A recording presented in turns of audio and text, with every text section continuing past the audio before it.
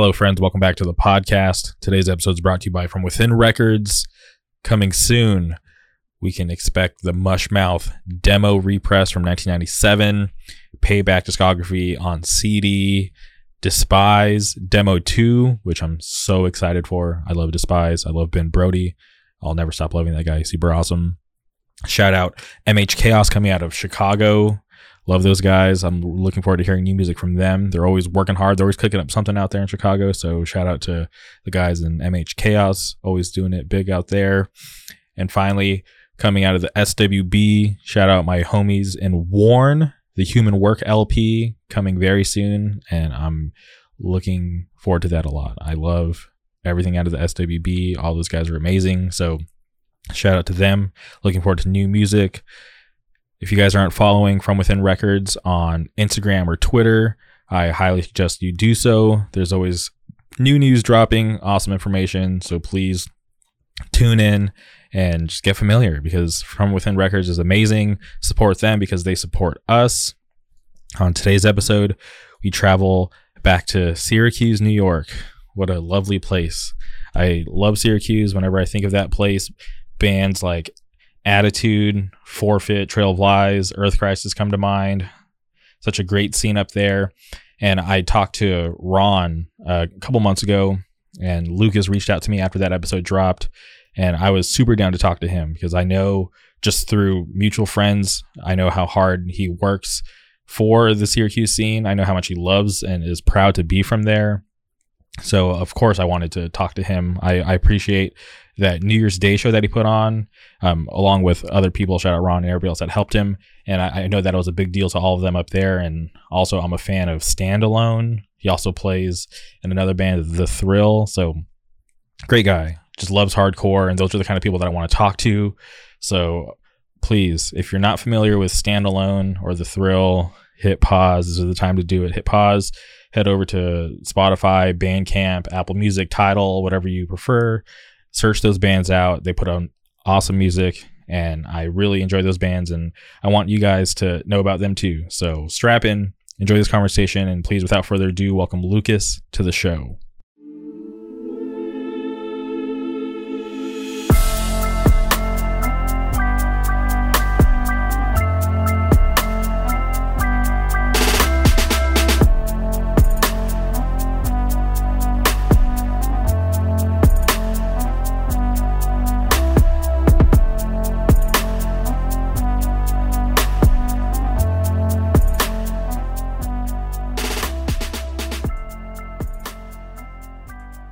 All right, and we're live. Welcome to the podcast, Lucas. How's it going? It's going good, Jamie. It's nice to meet you. How are you doing? I'm doing all right. I'm happy we're finally doing this. I know we spoke a couple months ago, and with just things happening in the world, I'm just happy that things figured itself out, and we're here today doing the podcast. Oh, totally. I heard Ron Hill's episode of it, and he said too many nice things about me. I figured I have to go on and defend my honor. That's awesome. I actually love Ron. He's a great guy. Ever since the first time I had him on, he's always been super cool, and we stayed in touch. And yeah, I was happy to have him on a couple of months ago, and he did say a lot of nice things about you. And I was, pleasantly surprised that you had tuned in and heard those things. So I'm happy that you checked it out, and it kind of led us here today. Oh, for sure. So for everybody listening who's not familiar with who you are and what you do, could you just give them a quick breakdown? Sure. My name is Lucas James Reed. I'm 20 years old. I book shows here in Syracuse. I also play in bass and Standalone, and I play guitar in a band called The Thrill. Hell yeah. Okay, I'm really curious, how'd you get into booking shows? Because I find that aspect of hardcore so challenging, because there's just so many responsibilities. You have to track down a venue, make sure the bands are taken care of, and there's just so many elements to it. And for you, I'm curious how you got into that. Yeah, so it all started out, there was this teen center where I'm from in Camillus, New York, called the Town Shop.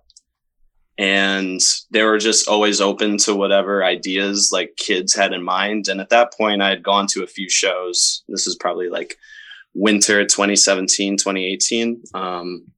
So I just proposed the idea of like, hey, is there any chance that like I could book a show? Because I had known like I'd been to their Halloween parties where they had bands play. I'd been to like a couple shows that like other kids had booked, and I figured like I had an interest in doing it. And they were like super receptive and super down. And I think the first show I ever booked was January of 2018. And from there, I kind of just used the skills that I had learned from booking shows there to book outside of the Town Shop. That was kind of like my home base for a while, but I think the more ingrained I got in like the Syracuse scene, the more I had interest in wanting to book shows there as well. And, the more involved I got, the more comfortable I got. And, the more, we were able to bring stuff to come through here. Okay. I've had 3 attempts at booking shows through my career in hardcore.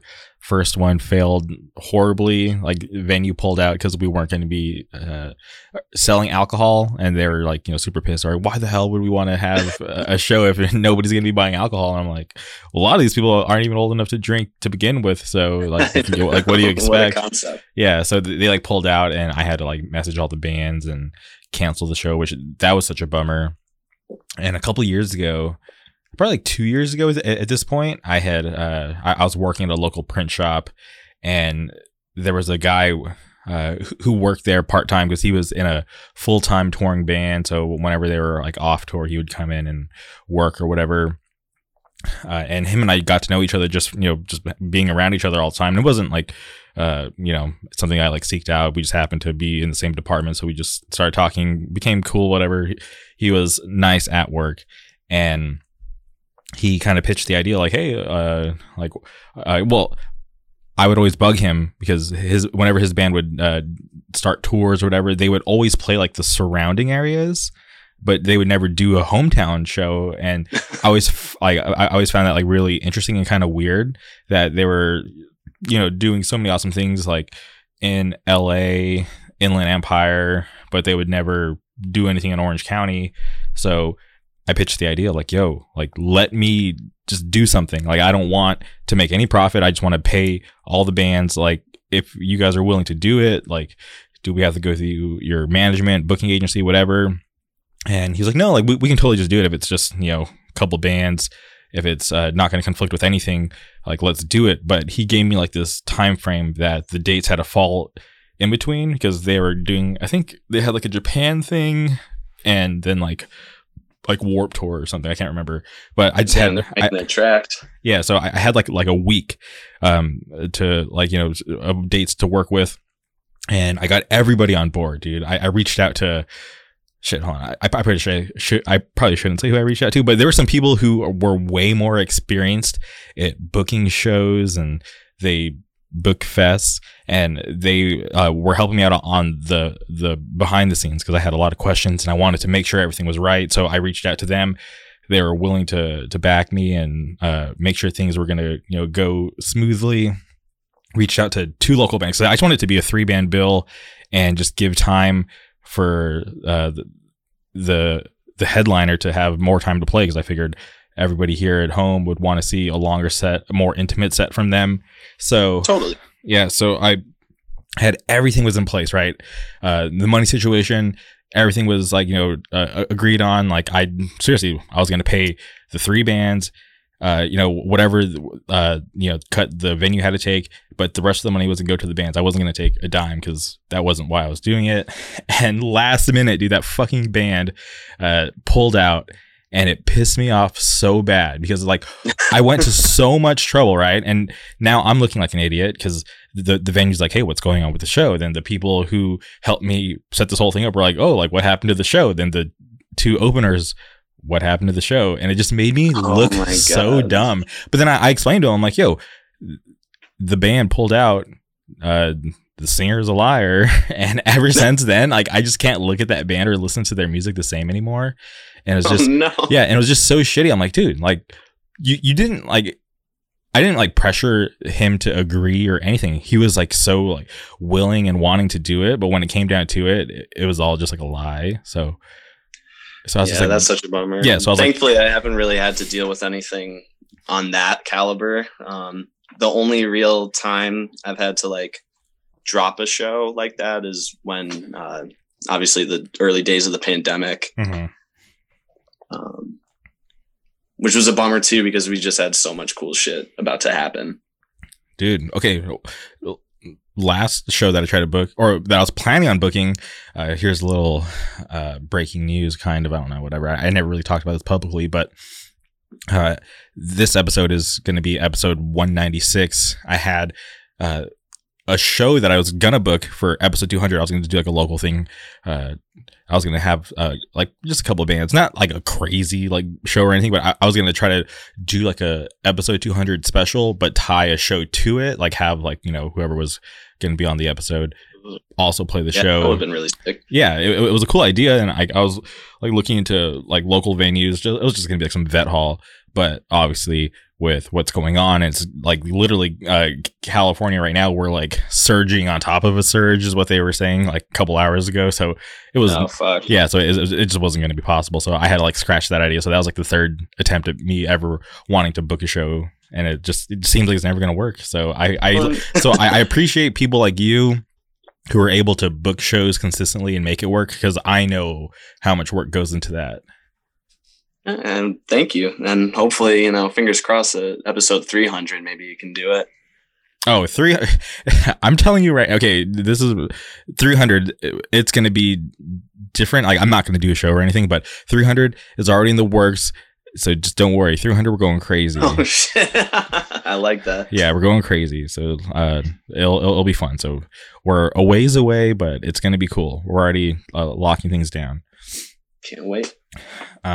So you mentioned you had like a bunch of cool things planned. Obviously, a lot of people did this year, and oh shit, hold on, I unplugged my headphones. And I know like a lot of people had stuff planned this year, and it's just like so crazy to think that we're in December. This is like, you know, the end of the year, and shit doesn't look like it's getting better. Obviously, there's like these vaccines that are coming out next week, but I was like reading to those, and I was thinking like, oh, it's a vaccine. You just pop in, get your vaccine, and you're good to go. But the one I was reading about was like the Pfizer one, where it's like a 21-day process. Like you have to take like 2 shots. And I was like, oh, this is not what I was expecting.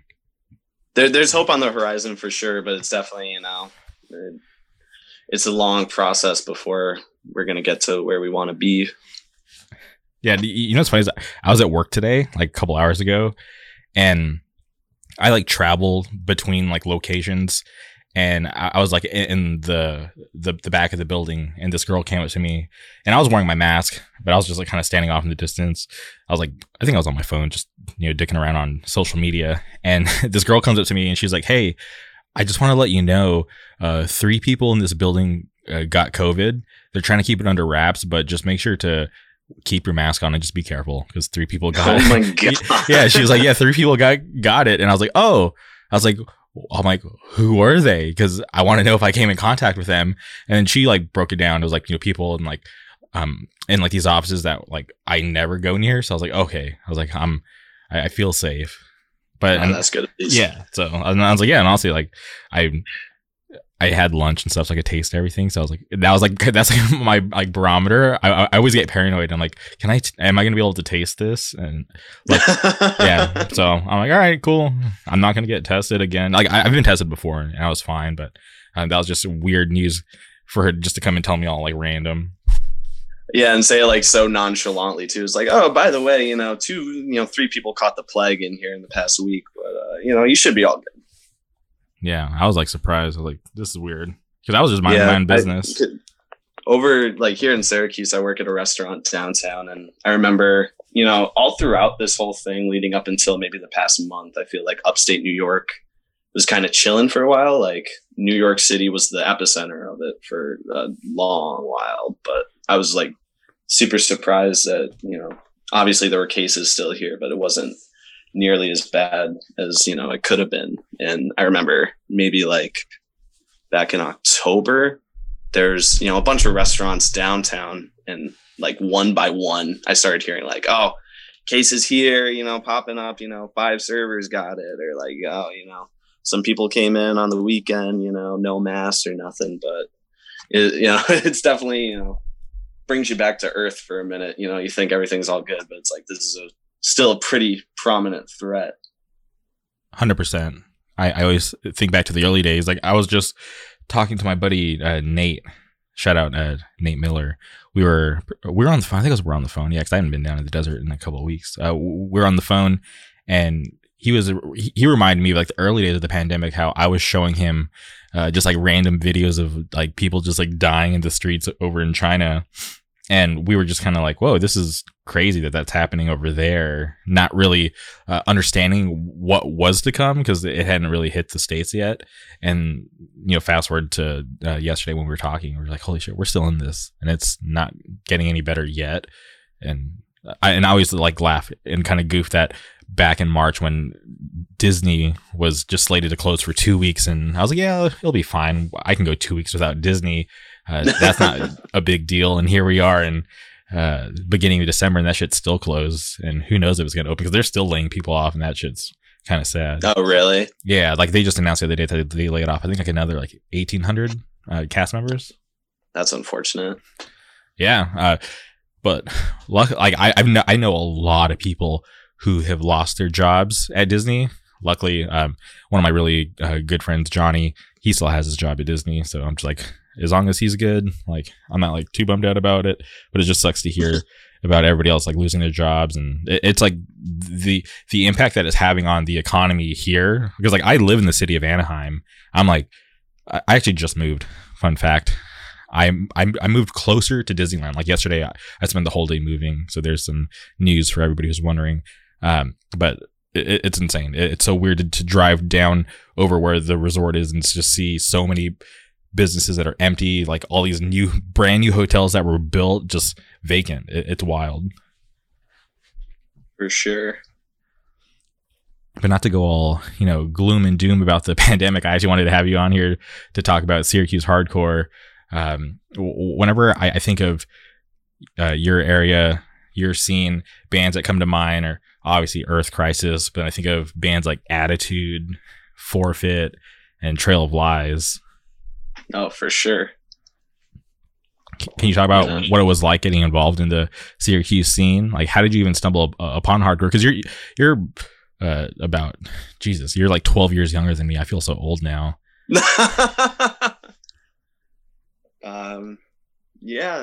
I guess, you know, I was thinking about this the other day and, you know, think about how lucky I was to kind of be, I don't know. I feel like the cards were in my favor for sure, because not only did I have older siblings that were going to shows, like listening to new records and kind of like bringing that down to me, I also grew up watching like a lot of old skate videos that would have like punk and hardcore in it.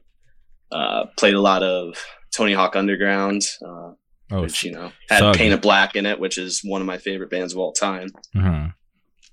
So it definitely, I think having those three things played into me getting interested in punk and hardcore at like a very early age. Like, I think the first time I must have been in elementary school when my brother played The Descendants for the first time, because I was super into The Simpsons. And I remember he was like, "Hey, Luke, check this out. You know, there's this song by this band and they, you know, talk about, you know, watching The Simpsons." And from there, I kind of delved deeper into it. I think, you know, middle school time, I was super into like Blink-182 and Sum 41 and stuff like that. But also around middle school is when I like delved deeper into like old punk rock, like listening to The Clash or The Damned or The Misfits, and obviously like Minor Threat. So through that kind of like spawned the interest in it. And then my first show ever was December of 2012. It was a gig at the Westcott Community Center, and it was Hunted Down, Violent Side, and the OG lineup of Trail Lies. Okay. Hell yeah. I don't remember a whole lot from the night. Looking back, it's pretty funny. Like, listening to like Hunted Down, like that being the first band that I ever saw, I feel like explains a lot for me and like the type of music that I like Hunted Down, you know, underrated Syracuse band in my opinion. Just very, very fast, very aggressive. I remember people just like slamming into each other wearing Santa hats at that show. It was just like the energy that I saw that night kind of got me really intrigued in it. And it was a while after that before I went to another show. I think the next show after that might have been Stigmata. And that was in like 2016, I think. And then from then on, I started going more consistently. I'm curious, how did you end up at that first show? That seems like a pretty good show, but for you just to randomly pop up for that being your first? Yeah, totally. So my sister Mary brought me to that. She was like super invested in like the hardcore scene here. She actually used to be roommates with Tom Harris. A good buddy of mine, Tom Harris. Oh, Shout like out, a brother. Oh, really? That's I had no idea you knew Tom like that. That's awesome. Shout out Tom. He yeah, for sure. Yeah, best dude. I don't know if I should be putting his personal business out there, but he just moved recently. Shout out Tom. Yeah, I know. I'm bummed that he's gone, but I'm really stoked, seeing how far he's come. Yeah, for sure. Great guy. I love Tom. Oh yeah, the best dude. And like, he was a guy. I don't know. It's like people like that have like such good energy is what attracted me a lot to like hardcore at an early age, for sure. Yeah, what I really enjoyed about him is we met because we were put in the same group chat, and he knew that I like Disney, so we really connected on that. And then we hit up Disneyland a couple times, and it's always just a blast whenever he's out here. And I love getting those calls from my friends that are from out of state or out of town, and they're like, "Yo, like I'm in town, like we got to go to Disney." I'm like, "Fuck yeah!" Those are like the things that I love. That's what I live for. So, and just getting to know him, just a great dude. Just staying in touch with him, I seriously just love that guy a lot. So shout out Tom Harris. Shout out TH. Shout out Unfinished Business, best band out of Syracuse.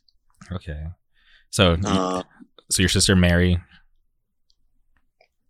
Yeah, so she brought me to my first show that night. I think like it was super like spur of the moment, I feel, because I just remember going out. It was me, my mom, and maybe Mary and Katie, like my other sisters. And we were out getting a Christmas tree, and I think she like whispered in my ear. She's just like, "Hey, do you want to go to a show tonight?" And I was like, sure. And yeah, it was just such a crazy thing. Like, you hear about it from a lot of like people that got into hardcore super young. It's like, once you experience that, it's hard to go back to school and talk to kids about like video games or something. It's like, from that night, I just wanted more, because again, like that energy like that you get from a hardcore show is like, there's nothing that can replicate it. Like that rush of adrenaline when like a slam kicks in or something, it's hard to replicate for sure. Yeah, I totally get that. When I was in high school, I was definitely a loser. I had no friends because I had switched middle schools, and so I switched middle schools, and then I switched back the year before I went to high school. So I didn't have any friends. Like, all my friends didn't even know that because this is like before I had a cell phone. This was like way back when. So when I switched schools, like I didn't even know I was switching schools. It was like one random day I got called into the main office, and the lady was like, "Yo, you got to sign these papers. Like your mom's transferring you across town." And I was like, "What the hell?" I started crying because I was all sad because I didn't even get to say bye to my friends. I didn't even know I was leaving till she told me. So I was like, "This is crazy." So I switched schools. Yeah. So I switched schools, and then I like begged my mom. I'm like, "Yo, like I don't like where I'm at. I just want to go back." So I actually, during the week, I would live with my aunt and uncle, and then my mom would pick me up on the weekends. And I was like, "Thank you. This is all I want. I just want to go back to where I was going." But when I went back to my original middle school, they had opened up another middle school. So everybody that I was friends with got transferred to that other school. So when I came back, I just had no friends. And I was like, this is like whatever. I was like, this sucks. So I felt like I kind of screwed myself by going back. But then I went into high school, and luckily I had my cousins who were going to the same school as me. They're like a year older, but they were just like kind of mean, and they would just like make me do stuff and get me in these like sticky situations. And I was like, I can't. No. I was like, I can't be hanging around these people, and I'm only here because I know my cousin and his friends. Like, I need to find my own lane. So I made friends with some dudes in my math class that liked anime, which was fine. But when I found out about hardcore, like that was such a perfect escape, because when I was at school, like, yeah, like I didn't have many friends. I wasn't cool or popular, but like, honestly, like once I found hardcore, I didn't care, because all I cared about was hearing that last bell ring. My older friends would, pick me up in the parking lot, or they would come to my house, and then we would just jet off to a show. And like, so yeah, and that was just like a game changer, because not having that many friends or not knowing where I belonged in my high school just didn't matter anymore, because I found this subculture, this music where I did belong, and it just made me so happy. And it was just like this crazy new interest, and it felt cool, and it was like a secret, because where I live, not a lot of people knew about it, so it wasn't some like normal thing. So like when I would show up to school wearing like an Agnostic Front t-shirt, nobody knew what that meant, and to me it was so cool that I was wearing this band from New York's t-shirt, and like the design was so plain but so cool, and it was just like this weird thing that I just loved. It was like this secret between me and my friends, and nothing else mattered. Dude, seriously. And it's funny that you mentioned that too, because I was in that same spot in high school, just wearing like random merch that nobody knew and everybody was like tripping out on. And it's honestly kind of the same deal now. I feel like wearing random band merch to like the grocery store or something. It's like all these people that have no fucking clue what like any of these bands are, or like what any of these records are, what any of these lyrics are. But it's like, it's so impactful to you, but it's still like so foreign to the outside world. It's pretty funny. And you mentioned that there was like a big gap between that first show and your next show. Why did you stop going to shows for so long? It wasn't really like a conscious thing. Like I was still like really loving the records and everything that I was like finding, but it's just, it's hard to get my parents to like drive me out to a gig when I'm like 13, 14, like all on my own. So like, because I had my sister Mary there to take me, I like was able to go and was able to see all that. And I think the next show, like hardcore show I went to after, my sister also drove me. So it's like, it maybe wasn't until my friends and I started getting like our driver's licenses that we were able to be like, okay, gonna go over to Tommy's tonight. But in reality, you're gonna go, I don't know, to some dusty warehouse, some like sketchy neighborhood, go see a couple punk bands or something. I totally get that. I had an older, well, I have, I shouldn't say I had, she's still alive. I have an older sister, and she actually got me into hardcore. She hit me, or she didn't hit me, she showed me on our computer. She's like, hey, check out these bands. And it was on MySpace. So she showed me a couple bands, and like I was like hooked. But it was so weird, because I felt like in the very beginning, she kind of had all this knowledge of hardcore and all this music, and she was kind of putting me onto stuff. But then I started going to shows, and she just never went as much as I did. So I would tell her, I'm like, yo, look, I'm going to go see Terror tonight. Like, are you going? Like, what are you doing? And she's like, no, like, I'm just going to go clubbing or whatever. She would start like going to like these dance clubs. And yeah, and it just felt weird, because like we went into like two totally different directions. She kind of started me with hardcore, and she knew about it, but then she just like faded away. She stopped listening to it. Like, she used to date guys in bands or whatever. But then after that, she just stopped really caring. And it was just so weird to me. I'm like, you got me into this, but like, you don't even care anymore. It's like, it was like the strangest thing to me.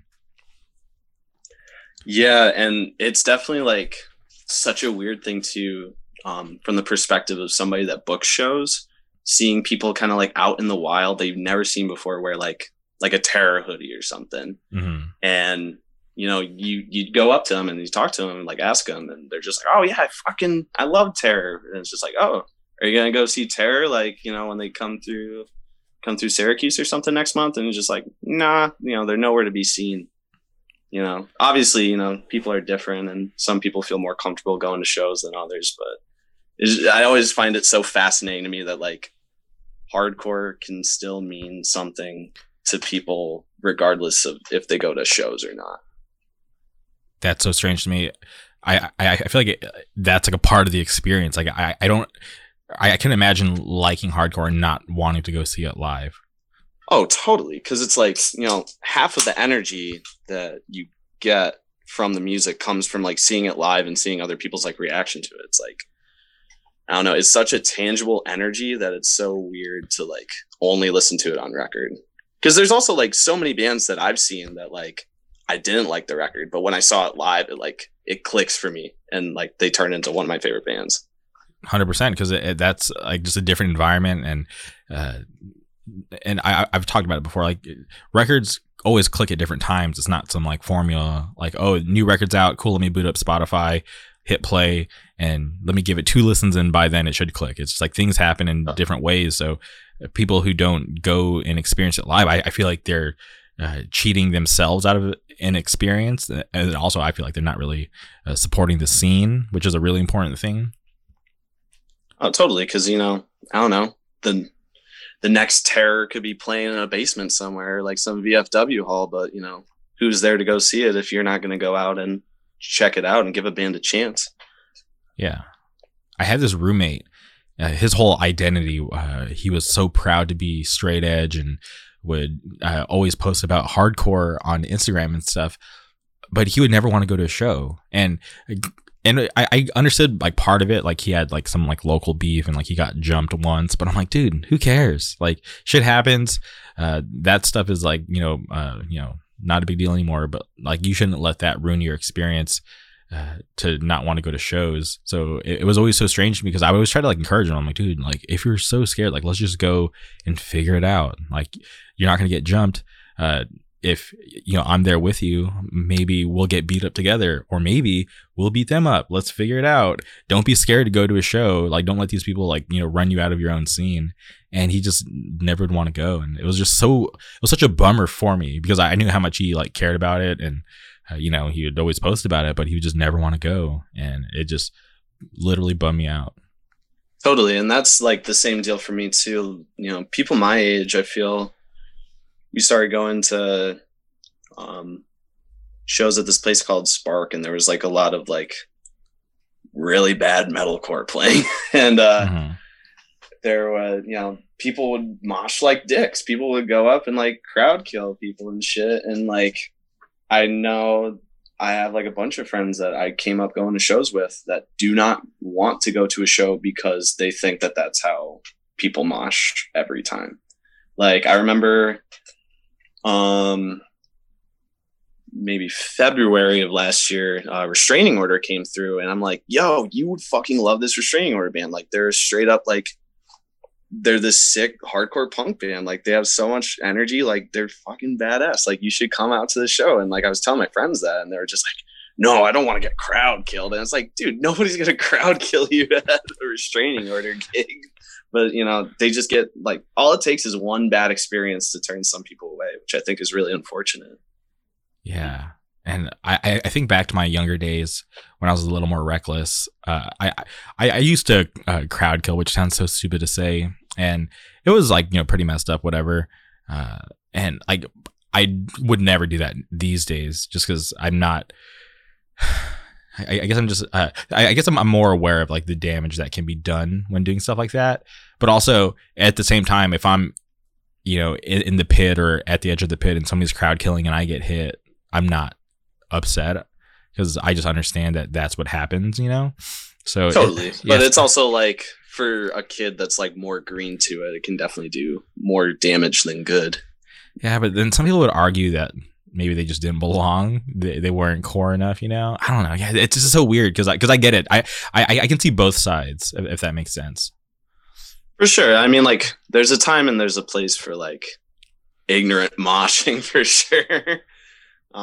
Like, I wouldn't be the type of person to go up front for 100 Demons or something and then get all bummed when I get, you know, my head knocked on or something. But yo, speaking of 100 Demons, the last time I saw them, they play out here in California. They were playing this fest called For the Children, and I was up front singing along, whatever. And I don't know what happened, because I was just minding my own business. But like a big fight breaks out, and this dude is like literally like he's like hunched over because he's getting socked up, and it's like happening right in front of me. And this guy is just getting like wailed on. And I'm just like just standing there watching it, but then my instincts kicked in and I'm like, holy shit, like what if somebody mistakes me for being a part of this like brawl and I get punched? So I had to like duck like a few people back, because I wasn't trying to get sucked into that, because I wasn't trying to fight anybody that night. I just was stoked to see 100 Demons again. Yeah. But I'm also bummed that night they announced that they were putting out a new record, and here we are years later and it never came out. So I'm always curious, like what happened to that? Oh damn, I didn't know that. That's wild. Yeah. Yeah, they announced on stage that they're putting out a new record, and maybe I should do some digging. Maybe I'll start asking around what happened. Who knows? We'll figure it out. Maybe, yeah, I don't know. That band's just so awesome. Like I first saw them in 2003, and I was just so blown away. I saw them at the Showcase Theater, which was like super sick, and I was like just like a fan ever since. Yeah, it's funny that, you know, bringing up 100 Demons and talking about, you know, going back and listening to music and like having it click. I remember the first time I ever listened to them was seeing them live, and it just really wasn't my thing. And like, I think for the most part, you know, like mosh heavy stuff isn't necessarily like my brand of hardcore, but I went back and re-listened to it now, and just from like a songwriting perspective and just like, I don't know, it finally clicked with me, and I'm like, oh, you know, this is pretty good. It's one of those things where like, I don't know, sometimes it's not for you, but sometimes if you go back and check it out, there's good stuff to find. That's why, like, I don't know, I don't really like writing off bands. It's like, that fucking sucks. It's like, because for all you know, you could listen to it, you know, a couple months down the line and you'd be like, you know what, I was wrong.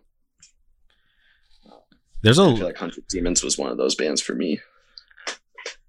I'm not sure if I'm biased, but I feel like you have to be really bad to actually like suck at hardcore, if that makes sense. Because I like so much hardcore, and like I'll listen to a band and I'll be digging it, and I always question myself. I'm like, am I just being biased because I just love this genre of music, or are these bands actually like that good? And then there's times where I come across a band and I'm just like not feeling it, and I'm just like, dude, this actually kind of sucks. But that's rare for me, so I'm just like. I'm always like, you know, I'm obviously like, I like what I like, but I'm always like questioning myself.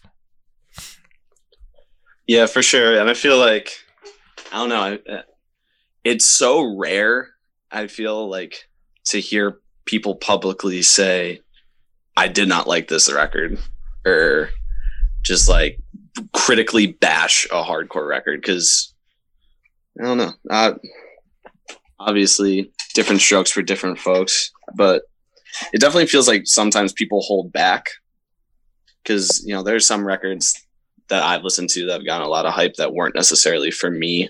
And I feel like if I ever brought that up amongst my friends, they'd be like, what? No, it was so sick. But then, you know, I've had instances where those people that were hyped on the record when it came out go back and listen to it, and they're like, this is kind of whatever.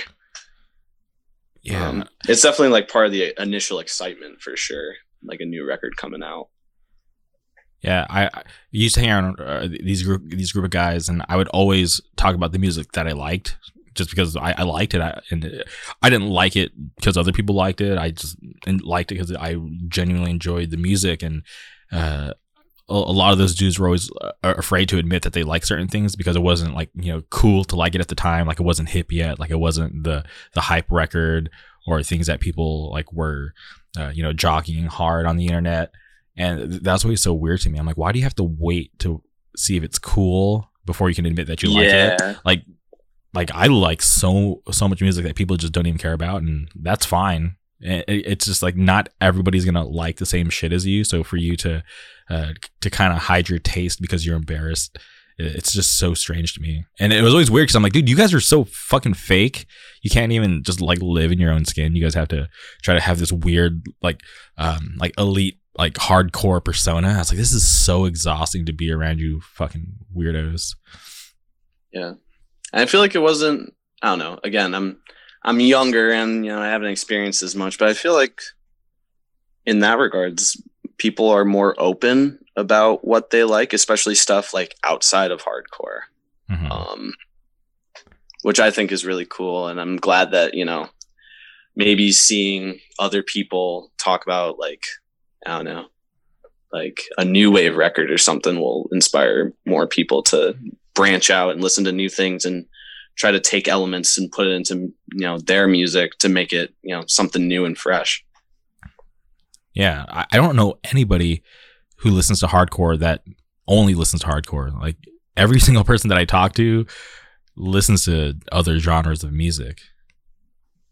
For sure. And that's why I think hardcore is as cool as it is, there are people that are just from all walks of life that come together in, this one ecosystem. And I think it's like a really special thing that you don't necessarily find in a whole lot of other facets of life. So I'm curious about something you just mentioned. You said that you're a little younger and maybe haven't experienced as much. How long would you say your hardcore career has been? Because I kind of feel like I'm still like a young kid in hardcore, even though I'm not. I'm like an older dude, whatever. But I'm always curious, like, when do you feel like you would cross that threshold where you feel like you've experienced a lot? Because like I've been around since like the early 2000s, but I still feel like there's stuff that I haven't experienced. Like I still feel like there's so much more for me to do. Like I've never, I've been to Mexico for like an international show, but out here going to Mexico is like so normal. So like I haven't been like, to me, it doesn't feel like I've been to like a real international show. Like I've never been to Canada. Like I've never been to Europe or Japan or Australia. So it's just like for as long as I've been around, I still feel like there's just still like so much more for me to do and want to like accomplish. So hearing you say that, you still feel like you're a young kid and haven't experienced that much. Like what do you have like planned, or what do you want to do? That's a tough one. I think I started becoming a more regular show attendee probably when I was maybe like 17. Mm-hmm. And then from there, from just going to shows more and kind of like already having like established relationships with people in Syracuse that were doing stuff, it was probably, I don't know, it was easier for sure to like get in on like booking stuff and playing shows. So probably from going to shows to actually playing in bands was about a year's span. I've like the first band I ever played in was 2018. And then from there, I probably started booking like Syracuse hardcore branded shows a year after that.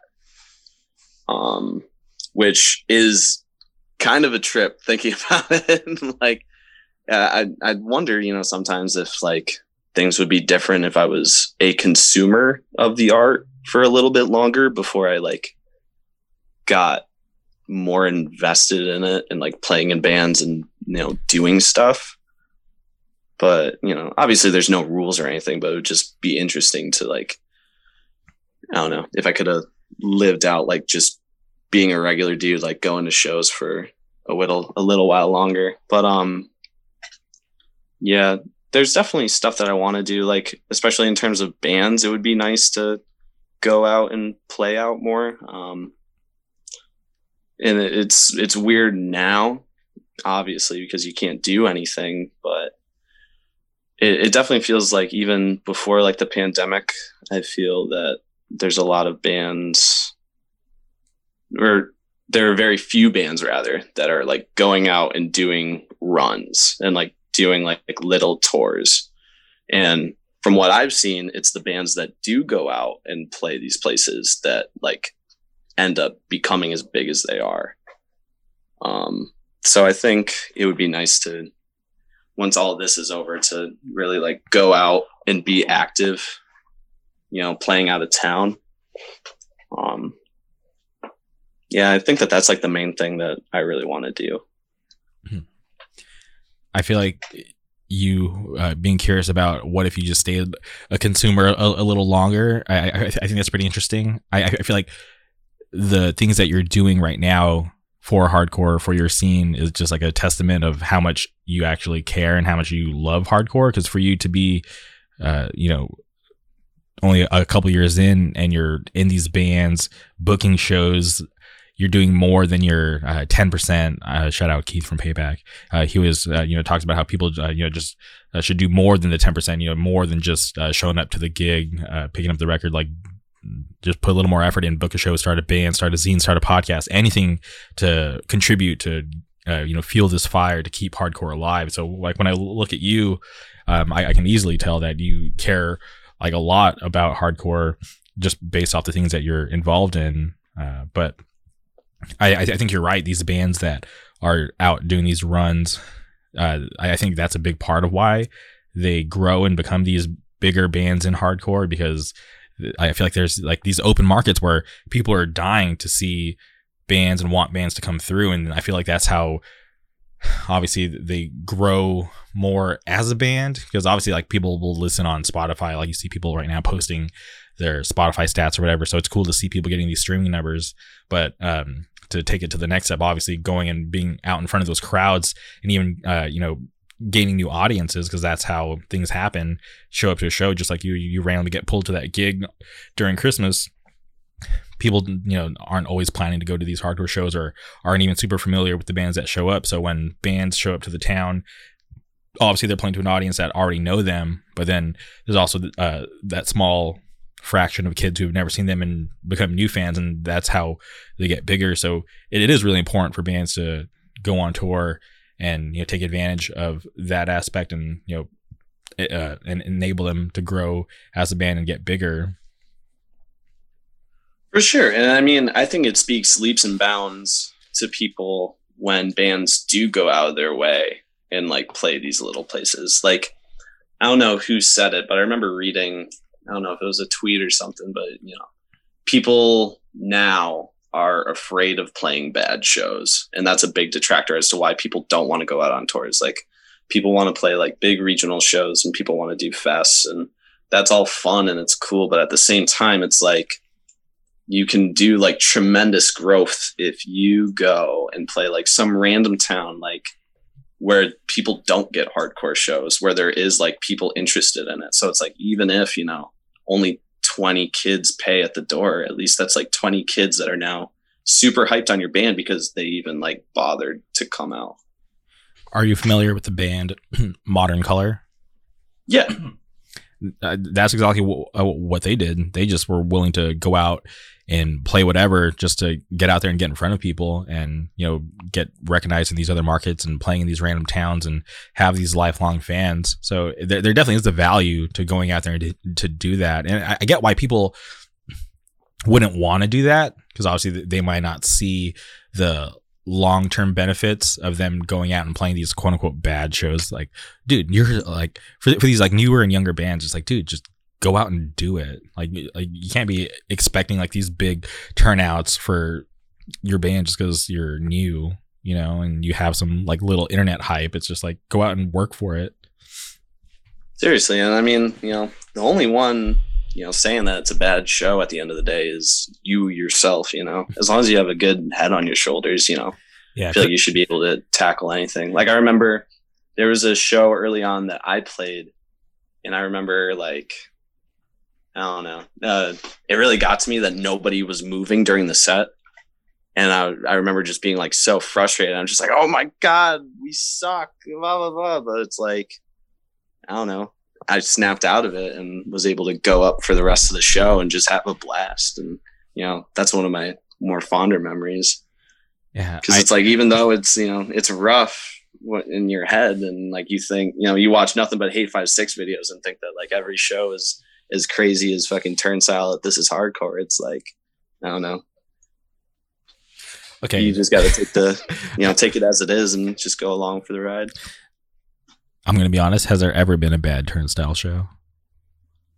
No, not really. I don't think so. I think that was a bad example, because that band is fucking amazing. And even before they even came out and started touring, like when I was watching videos of them in this indoor skate park, I always forget the name of the venue, but like that shit was popping off like way early on. So I wouldn't be surprised if they've never had a bad show. That band's so sick. Totally. I mean, I'm not saying that they ever have. I'm just saying that, I think maybe people my age go into it with false expectations. Or, I mean, like, I don't know. It could also just be, the first time you ever have like a rough set where it kind of fucks you up the most. But at the same time, it's like, it's a good learning experience. 100%. I used to play in this hardcore band, and my buddy Jeff Yuma, shout out Jeff Yuma, he would do me like so many awesome favors. He would book my band more in Yuma, Arizona than the local people would back home because there was like weird beef back in the day.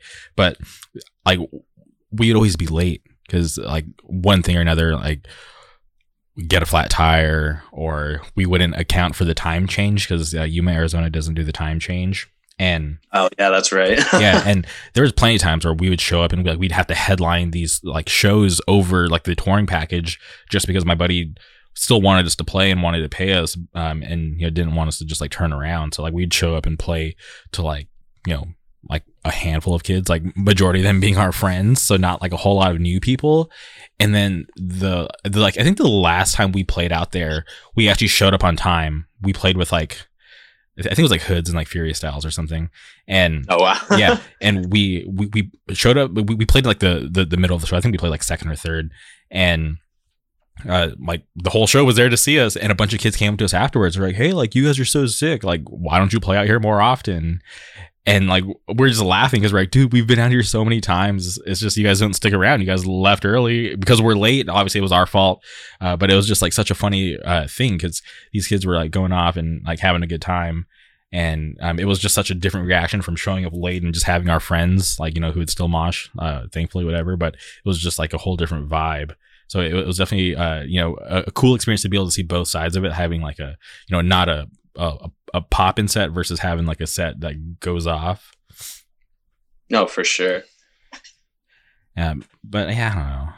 It's always, I feel like it's part of being in a band because like not unless you're like established and you have that fan base, I don't think like every show is going to go off. Because I hear it from like I've talked to so many bands and just hear about like these shows where like 4 people show up, nobody pays, but they still make the best out of it. Like everybody in the room gets a song dedicated to them, or they just try to make the best out of it. And I feel like that's what you should always do. It's like try to find like the good in every bad situation, if possible. Totally. But okay, I'm curious. You guys are near, or you're not too far from the Canadian border, right? No, not too far. About maybe like an hour and a half away. So you being in a band, is that ever like an idea about like taking their scene into consideration, like having this cross-pollination, maybe like you guys traveling into Canada and trying to grabbing that fan base because it's so close and it's so different at the same time? Yeah, I think that Syracuse is a little too far out of the way for people to come over here, and I feel like that's the case for like every other major city in the Northeast. Is like Syracuse is just like an hour too far for people to like want to come through. Mm-hmm. I know that like Buffalo has a good like cross section between Americans and Canadians because it's right on the border. Yeah. I know Watertown too. That's closer as well. Yeah, no, it would be nice to get more people to roll out to shows for sure. Because I know that was something that we were doing like right before lockdown, is like we kind of made it an effort, a lot of the people in Syracuse, to like go out of town and go places and like meet new people and like just experience as much as possible. And I feel like that was a whole lot of fun, and it would be cool if, that happened in return for Syracuse. I think that the shows here are definitely worth the trip. I always am like envious of other areas because I'm here in Southern California and we have like I just like we all just kind of like lump Southern California all together, like the LA scene, the Inland Empire, Orange County, San Diego, like everybody cross pollinates and we all travel because it's not that far. It's all within like under like 2-hour drive just to get to a show in these other scenes, quote unquote, which is so weird to think about because yeah, they are other scenes, but it's like to me it's just all like we're just like one big melting pot. So I like you see a lot of the same people and the vibe's not too much different like when you hit the LA scene versus like the Orange County scene. But when I think about going out of state and just thinking about like how just the vibe's just like a little different and it's just not like home. So I'm always curious what it would be like to live in another state and be able to drive a couple hours and cross like multiple states and be able to have those options to see different scenes. Oh, totally. Like, we definitely get spoiled over here in the Northeast for sure. is that a normal thing for you, or for you to travel to other scenes? Because I know obviously you go to shows up there in Syracuse, but how often do you hit these other like markets? I mean, it really depends on the gig. Like, I know like a lot of my friends and I are always down to drive, and I know we were, going to a lot of shows at the Hive in Wilkes-Barre right before it locked down. It was like a cool show every weekend. All those dudes were killing it, and driven out to Boston and back, in the same nights before. That's always fun. I remember, probably my favorite show last year was Lifetime, Gouge Away, Fiddlehead, Anxious at Hardcore Stadium out in Cambridge. And that was super fun because, I don't know, nothing beats like getting in the car with like a couple of friends, driving to, a couple hours to go see a fucking cool gig, and then driving home, making it back in time for, some diner food or something. It's definitely like the adventure aspect is what draws me a lot to like going out of town and going and seeing something cool, being new places that you've never really been before. I feel like I cherish those times like way more now, because back in the day when I grew up in the Palm Springs area, that was just normal for us because we weren't really getting local shows. Like we would have to travel from Palm Springs to the Inland Empire or Orange County or LA just to get to a show, and that was at least an hour and a half drive, like one way, so like 3 hours total round trip. So that was just like normal. So it was always kind of like, all right, cool, like let's just get this drive out of the way and get to the show. But now, since I live so close to everything, when I do make the drive to go somewhere that's not local, it's always like a big deal. I'm like, oh shit, this is crazy. Like I haven't done this in a long time, having to drive more than 20 minutes just to get to a gig, For sure. And like, I don't know, for a while in Syracuse, there wasn't really a whole lot going on. So you kind of just had to go to different places, sort of just out of necessity to see like cool bands. I'm curious, where does this pride for Syracuse come from? Because I love that. Like I'm super proud. Like I'm not like born and raised in Orange County, but I've lived here for 10 years now. So I'm I've adopted the Orange County hardcore scene because there isn't even one where I grew up, so I have no choice. But I'm curious, where does that pride come from? And I think it's so awesome when I see people rep their area so hard. I mean, I think a big part of it has to do with just like the work that you have to put in to make people come up here. Like Syracuse, again, it's out of the way of a lot of places, and like unless people have a reason to come out here, they're not going to even bother. So I think having to put in like the extra bit of effort to make a cool gig happen up here definitely adds to like the personal investment in it.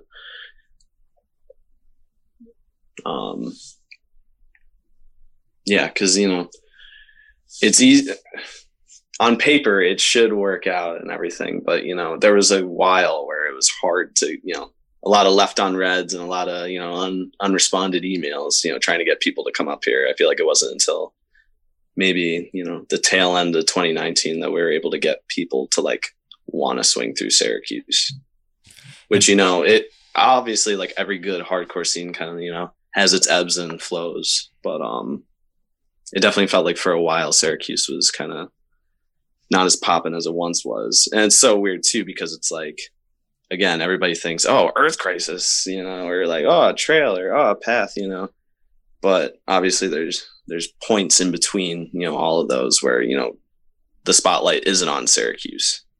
So it's like, there's still a scene and there's still people, working hard to make stuff happen, like in between all of that, which I think is like, to me, that's really endearing too. Not only to just have like really like big bands that helped like change the game for hardcore, but also just like the grassroots effort of it all to even make it happen.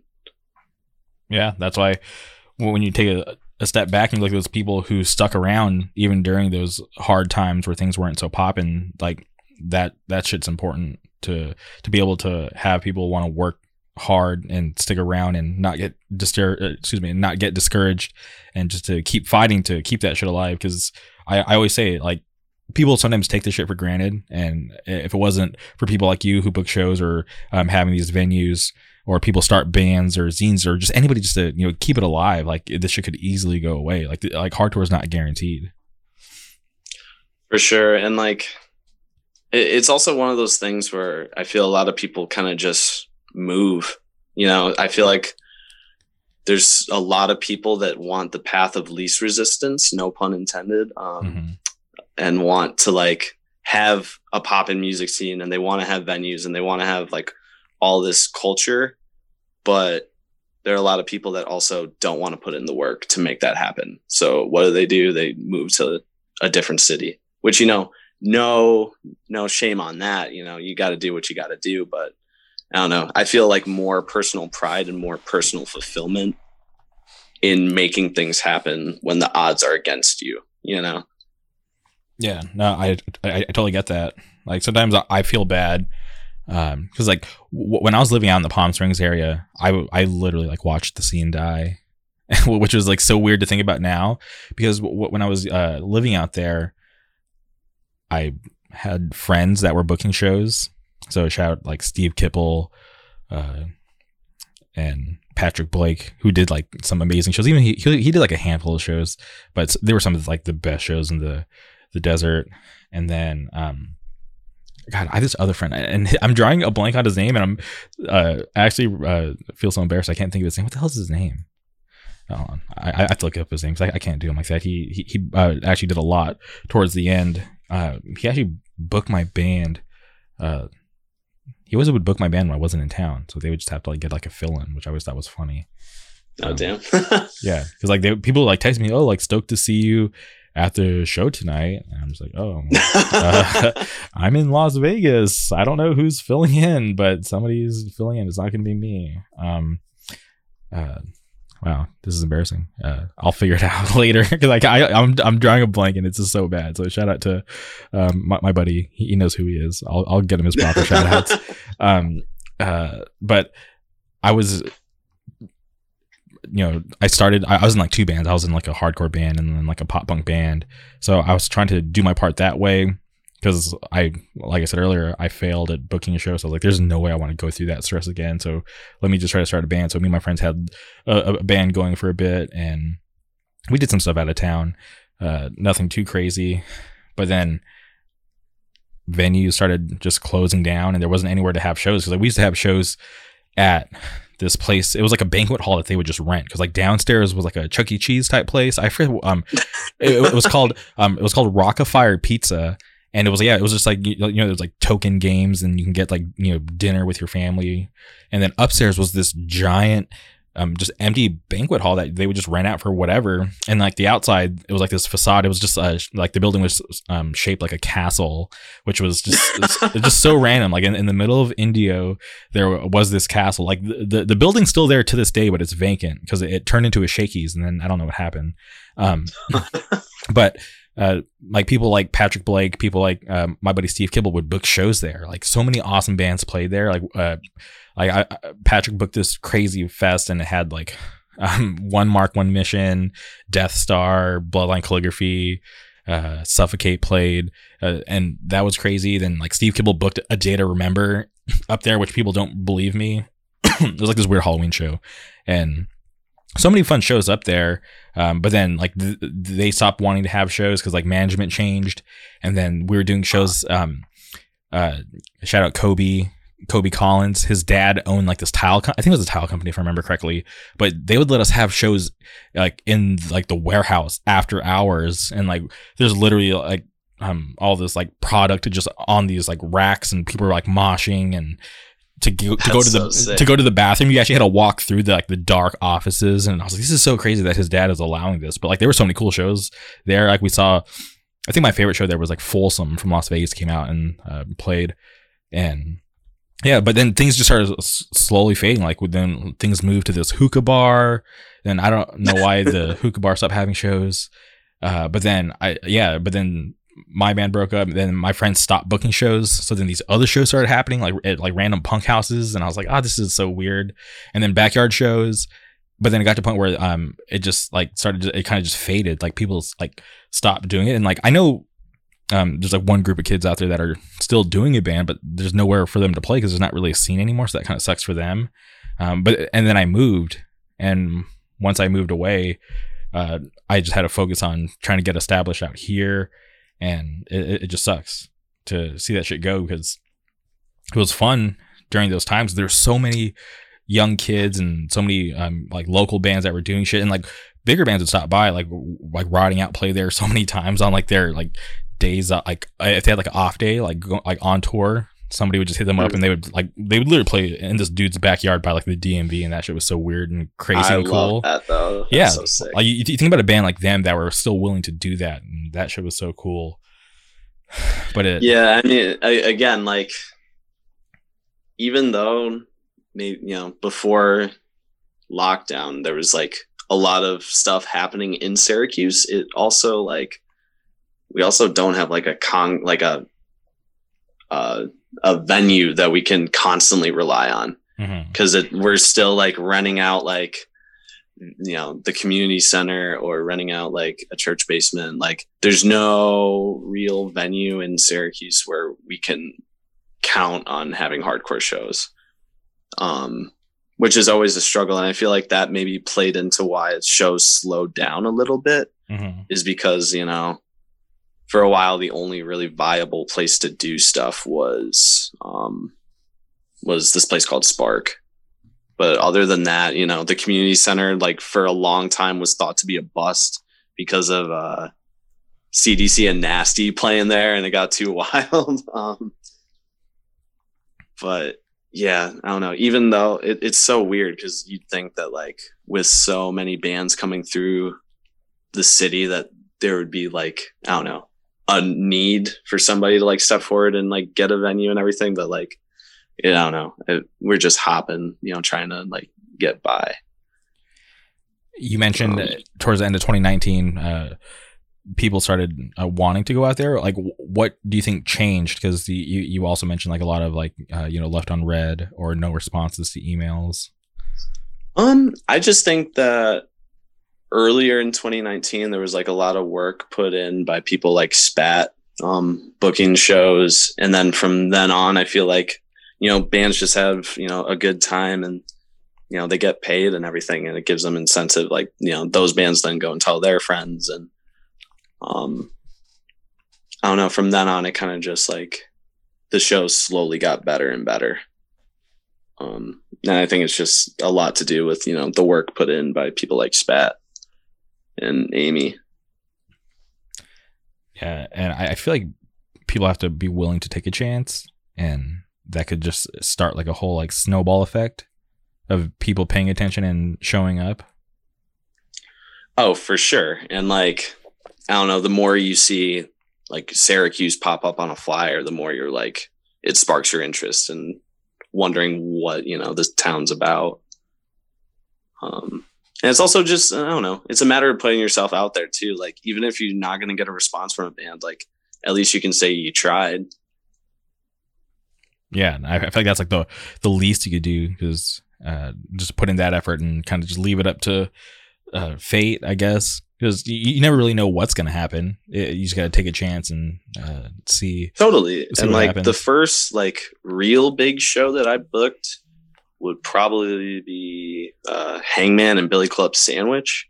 Okay. And the only reason I got a date on that was because I like emailed Glenn from Billy Club like months prior, just like putting the feeler out there, like, hey, like, I love your band. I love, you know, I watch the Attic video all the time. And if you ever wanted to come through here, you know, just, you know, say something. And then, you know, months later, they're like, oh, you know, we're looking for a date, you know, on the way up to Canada with Hangman. Like, would you be down to do it? And it's like, from there, it just, you know, you slowly get more established and everything. And it's easier to get people to want to come through. And all just from, you know, taking a chance. I feel like, you know, that's all it takes. Yeah, I feel like a lot of people expect things to happen overnight. And I always just tell myself, you know, even like when I get discouraged, because, you know, I feel like for me, I'm still, you know, I'm doing the podcast consistently, but I'm still trying to grow and always try to do a better job and, you know, reach to have a reach to different people, and I'm always like reaching out to new people to have on as guests, and not everyone is willing, or my contacts don't get through all the time. And I always just tell myself, Rome wasn't built in a day. This shit is just like it's just a process, and I'm not going to get every guest that I want first try, maybe second or third, hopefully. But I always just tell myself, because I always kind of look at like from where I started to where I'm at today. And it's just like something that I never would have imagined. Oh, for sure. And it's like the same exact thing for like where I am. Like I would never in a million years imagine that like I would have booked a New Year's Day or something. Mm-hmm. But it's just a matter of, constantly pushing yourself and trying to, make things happen, for sure. And I feel like this is a perfect segue, because I'm kind of building up to this. You mentioned that New Year's Day show, an insane lineup. I remember when I first heard about it, because I was talking to my buddy Nate Prosciutti, because we were talking about linking up at FYA, because we were both traveling out to that. And then he was telling me about what was going on before. And when he told me about the lineup, I was tripping. I'm like, holy shit, that's an insane show to start the year off. Can you talk about where that idea came from? Because I know on the flyer it mentioned that it hadn't happened in 6 years. So do you know why there was that long of an absence from a New Year's Day show? And can you talk about like what sparked you to want to do it, and how'd you get that insane lineup together? For sure. Also, shout out Nate to make, great dude, great music. So the New Year's Day show has been a thing in Syracuse ever since '94, I think. Mm-hmm. And it had been a staple here, like up until, aside from a few gaps in the 2000s, it was happening up until 2014. And like, it was kind of handed off to different people throughout. Like in the 90s, it was booked amongst like the EC guys. And then going into the 2000s, it was put on by, I think, Hax or Matt Dunn. And then following that, it was booked by Kitzel at Reaper. And then I think 2014, it was booked by another dude. And it was just a perfect storm of people not really being interested. Like, as legendary as it may seem to an outsider, the Lost Horizon at that point in time was not a very cool place to go for a show. And the lineup, I feel like people weren't really feeling it either. Like, I think a big thing had to do with it going, like, following up 2013, which was an insane year. It was like Trapped Under Ice, Foundation, Turnstile, like just insane lineup. And then it was followed up by like a much more like humble lineup of like a lot of like local reunions and shit. And I think after that one, I don't know, I can't really say why there wasn't another one, because, people could have done one for sure, but it was kind of just something that was put on the back burner, I think.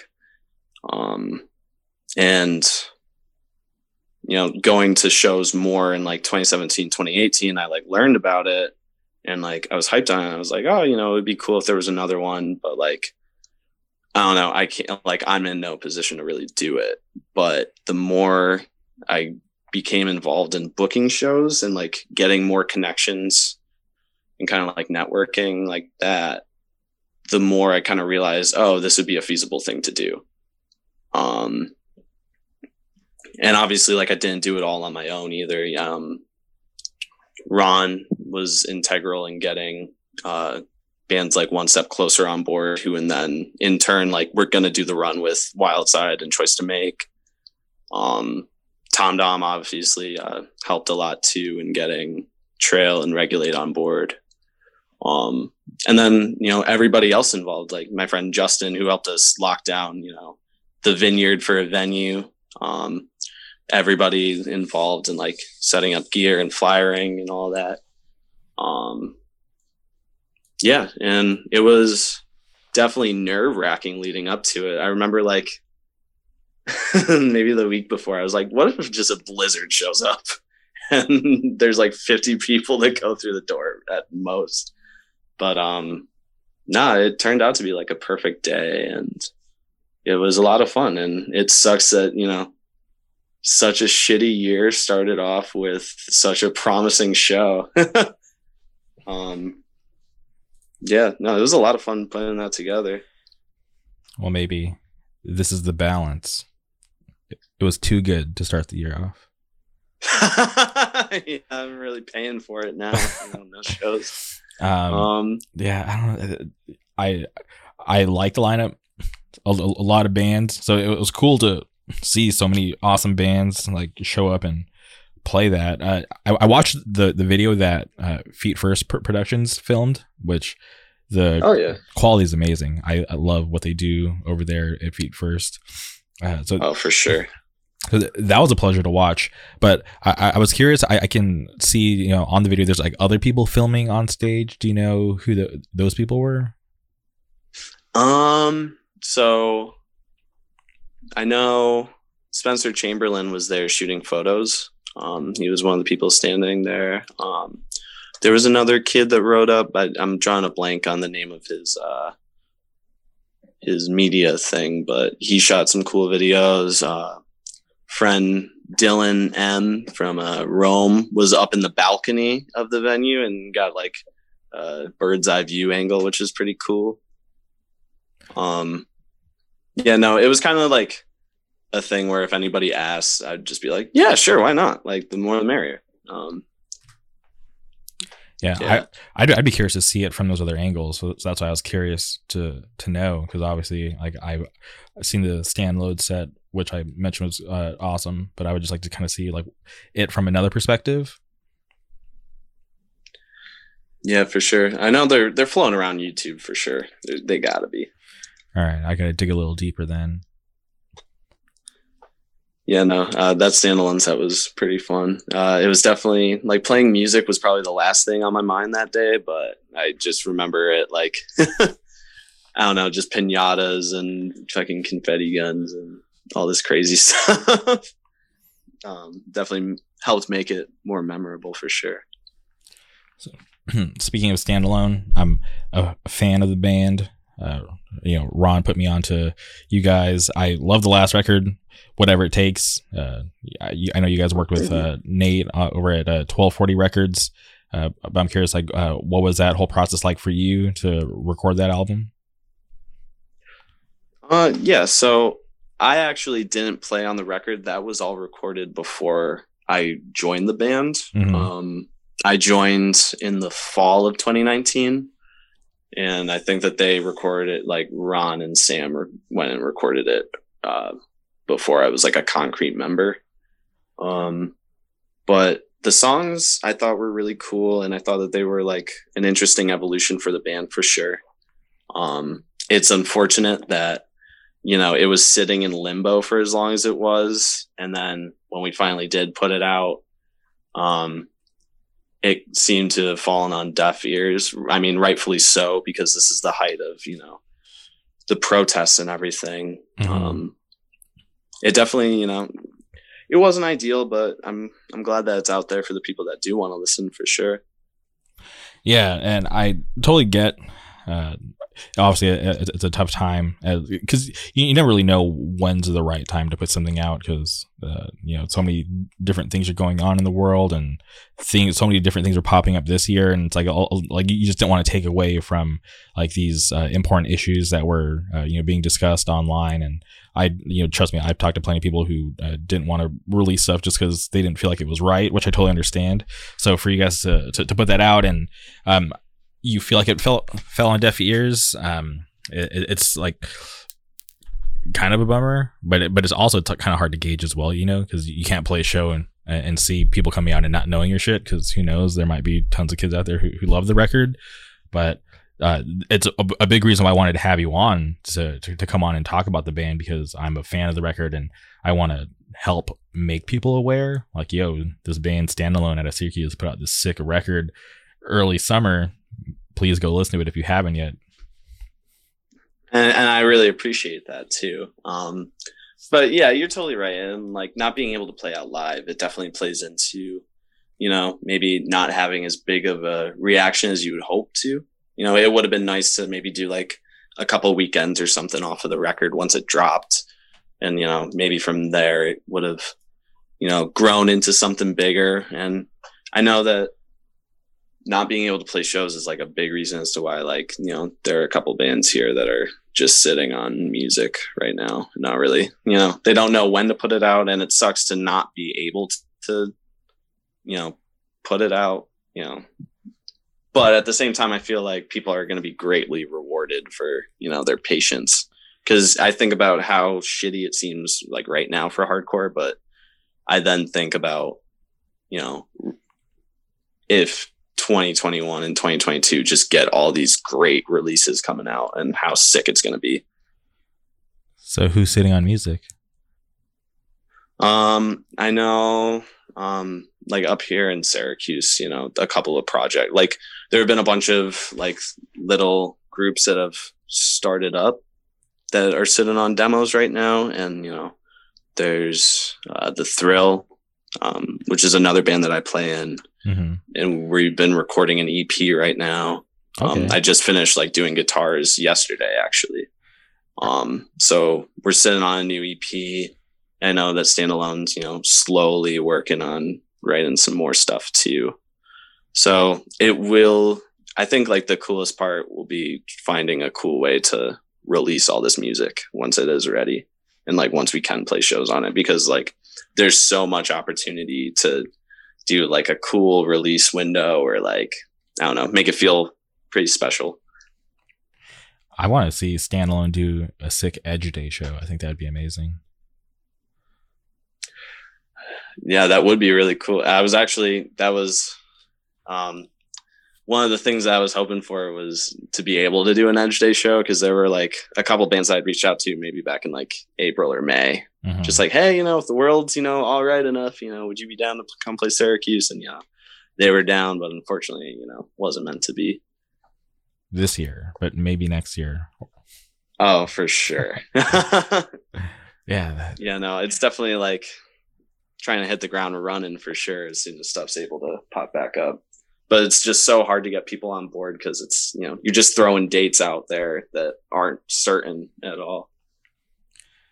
So are you doing anything currently to try to keep like the local kids up to date and let them know that, yo, like things aren't really happening show wise, but, you know, Syracuse hardcore, the scene's still a thing? Because I know like around the US there have been like these pop-ups that have been happening, or bands will do live streams. Are you guys doing anything locally to try to keep the spirit alive? So we've been doing little stuff here and there. Back in October, we held a little skate jam at this DIY park right near my house. And we also set up a flea market to like coincide with it. So that was really cool. Like, not that it was a huge like hardcore thing. It was, I don't know, it was nice to kind of like just be out in public and around people and like seeing people that you haven't seen in, you know, God knows how many months. It was also cool just having like random kids show up at the skate jam and like seeing a Turnstile shirt and being really hyped on it, and just like giving, you know, I was giving away stuff. And I don't know, I think it's sick that like a kid may not know who Turnstile is, but like they have a shirt and they love the way it looks, and like maybe that'll grow into like an interest in hardcore, and maybe I'll see those kids, you know, years down the line show up at a show or something. Just little stuff like that. Not really thinking about any like live streams or anything. And it would be cool to do like a main, you know, Syracuse hardcore flea market, but I don't know how possible that is given, you know, the spikes. Yeah, for sure. But I think like obviously like right now at the time of this recording, things are a little intense, but back when things seemed a little more relaxed, those things were going on. But it's crazy. My buddy went to a bar the other night, but it was like he described it as like a low key bar. Like all the lights were off. It was like, it was just so weird. He was like, posting videos about it. And I was like, this is so strange. Yeah, it feels surreal, like going out anywhere. Like even, I don't know, back in like August when I went out to like a restaurant for the first time. It just like, it feels so bizarre. But yeah, just like little things to try and keep like the growth still progressing, because it's definitely discouraging to see an influx of new people show up to like the gigs that we were booking, only to have it all shut down. And it makes me worried for sure if people will like still come out to shows or like feel comfortable or even like know that they're going on once they're able to start back up. But definitely doing like little things like that skate jam, I think helped. And I think, doing things like zines and everything like that definitely helps too. Yeah. You don't want people to think that the scene died with COVID. Exactly. And, I don't think that that's going to happen, but, but definitely is, it's strange times for sure. You briefly mentioned the Thrill. Are you guys still rocking a 3-piece? No, currently we're a 4. Always have been a 4. We're like, more straightforward hardcore punk band. My friend Dylan does vocals for it. Friend Envy does bass, and we kind of had like a rotating cast of drummers. Initially, it was our friend Gabe from Boise filling in, but Boise, he got sent to fucking South Korea because of army stuff. Oh wow! So we had our other friend Justin fill in on drums for like, ever since. South Korea, that's where I want to travel to right now. Yeah, it would be a dope spot. Yeah, like I'm so down to quarantine, but I just don't have that much free time because like there's like a mandatory like 14-day quarantine, like in these like government like facility like hotels, and oh yeah, it's just like it's just a lot of time that I don't have that, just to be sitting around. Like I wish I could just fly in, hit a couple cool spots and then come home, but soon. That's what I'm looking forward to. When it's available, that's where I want to travel to first. Yeah, I know. I'm definitely like keeping a list of like spots that I want to cross off the bucket list as soon as all this is over. Is California on that list? California is definitely on that list for sure. I've never been. That's crazy. That trips me out whenever I hear people talk about they've never been to California. Like obviously it's different for me because I live here, but there's plenty of states I've never been to, so it's not like that surprising. But I would love for Standalone to make its way out here. I think that would be super sick. It would definitely be cool. I would love and it's definitely like, again, as long as I feel like it's so integral to just put yourself out there and just make a go of it. Yeah. I want to see Dare and Standalone do a West Coast run. That would be so sick. Yeah, that would be something for sure.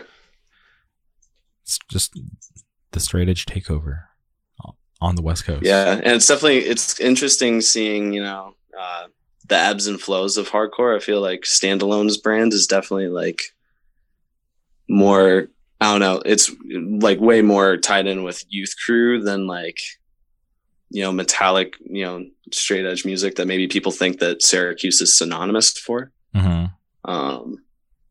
So I think that's interesting, but it's cool seeing, Youth Crew kind of come back into fruition. I feel like it was a little slow for a while, but now you have bands like you said, Dare, and bands like Last Straw popping up, and those bands, Last Straw specifically, like that gets me really hyped. Yeah, and you guys are a part of that, so it's just I've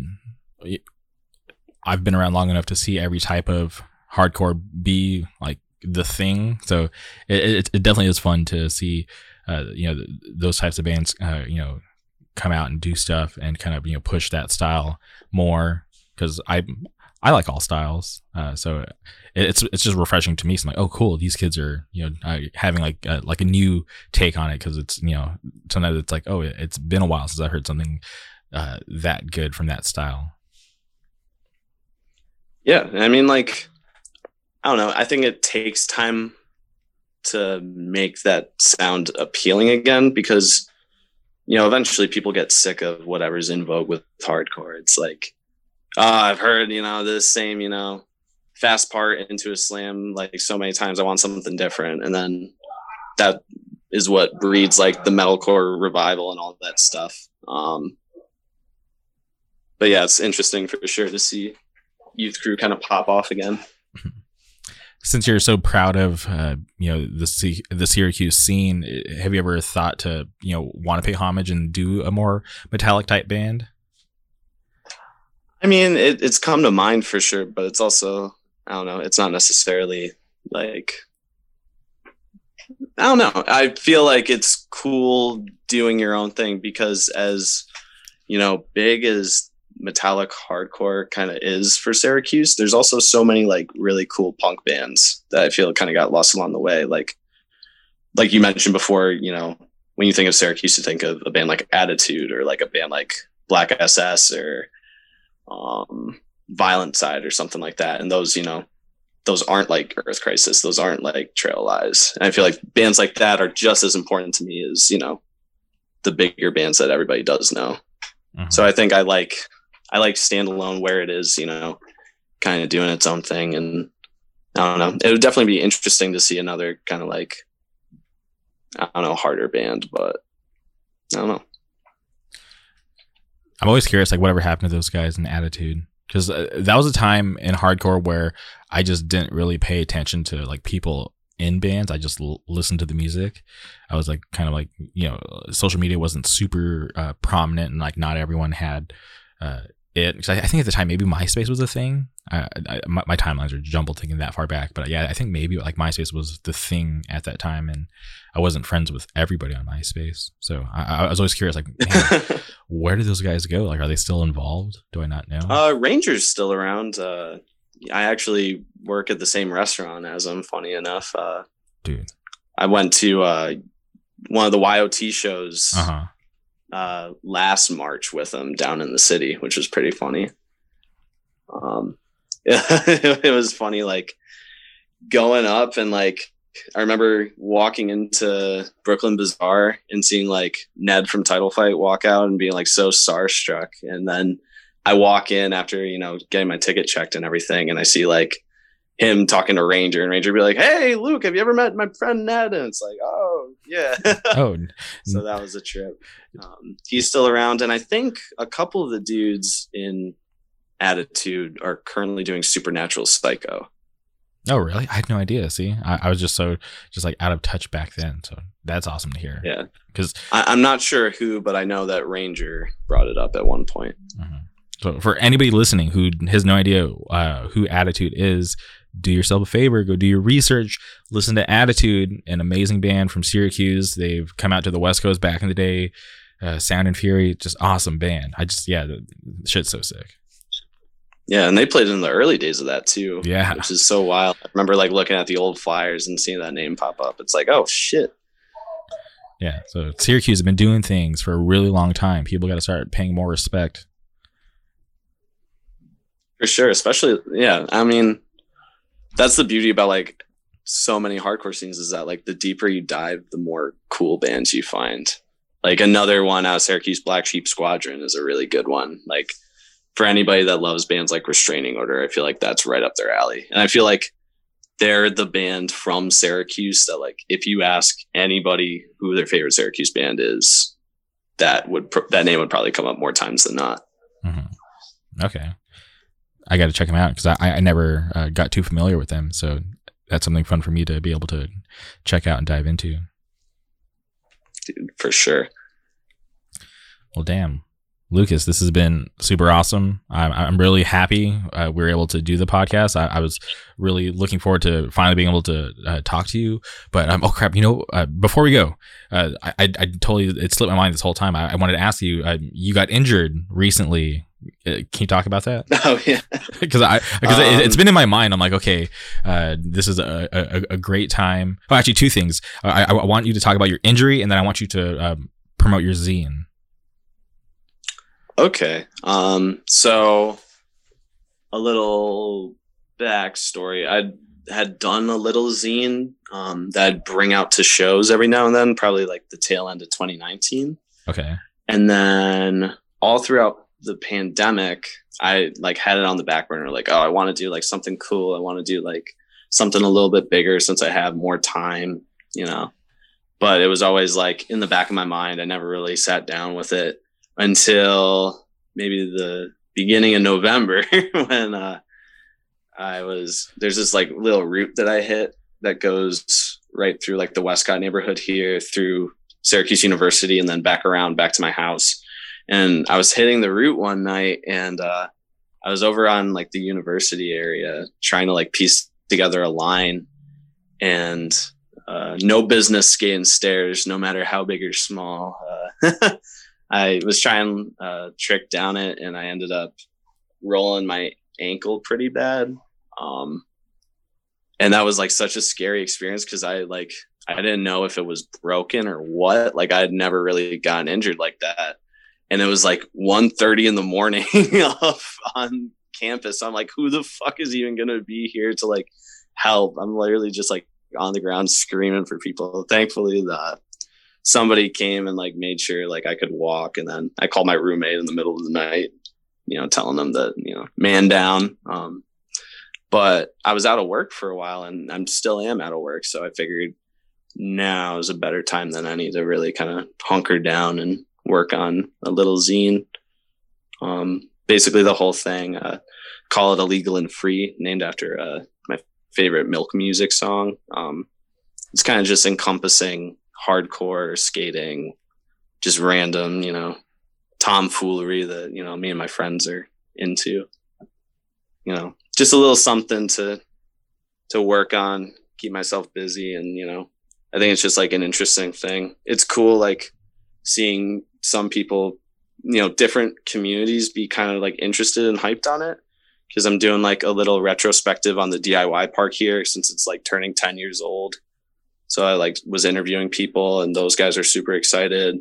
But on like the music end of things, I interviewed Ned from Title Fight talking about Hyperview. I interviewed Alex Henry from Fiddlehead and Basement talking about music. And I think it would just be cool seeing like both of those kind of communities come together and like, you know, the people that are into music learn more about skating, and then the people that are into skating learn more about music. And I feel like, I don't know, it's an interesting way to bring about kind of camaraderie between the two, because like growing up, you know, the two were synonymous for me. Like those are my two main hobbies for sure.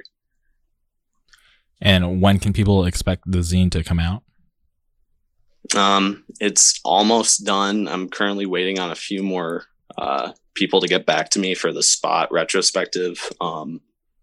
Should be done probably by the middle of this month. Should be up for pre-orders and everything, and then, you know, I'll ship it out. I'm not really looking to make money or anything, you know. I'm kind of just anybody that's interested, you know, I'll send it out to them.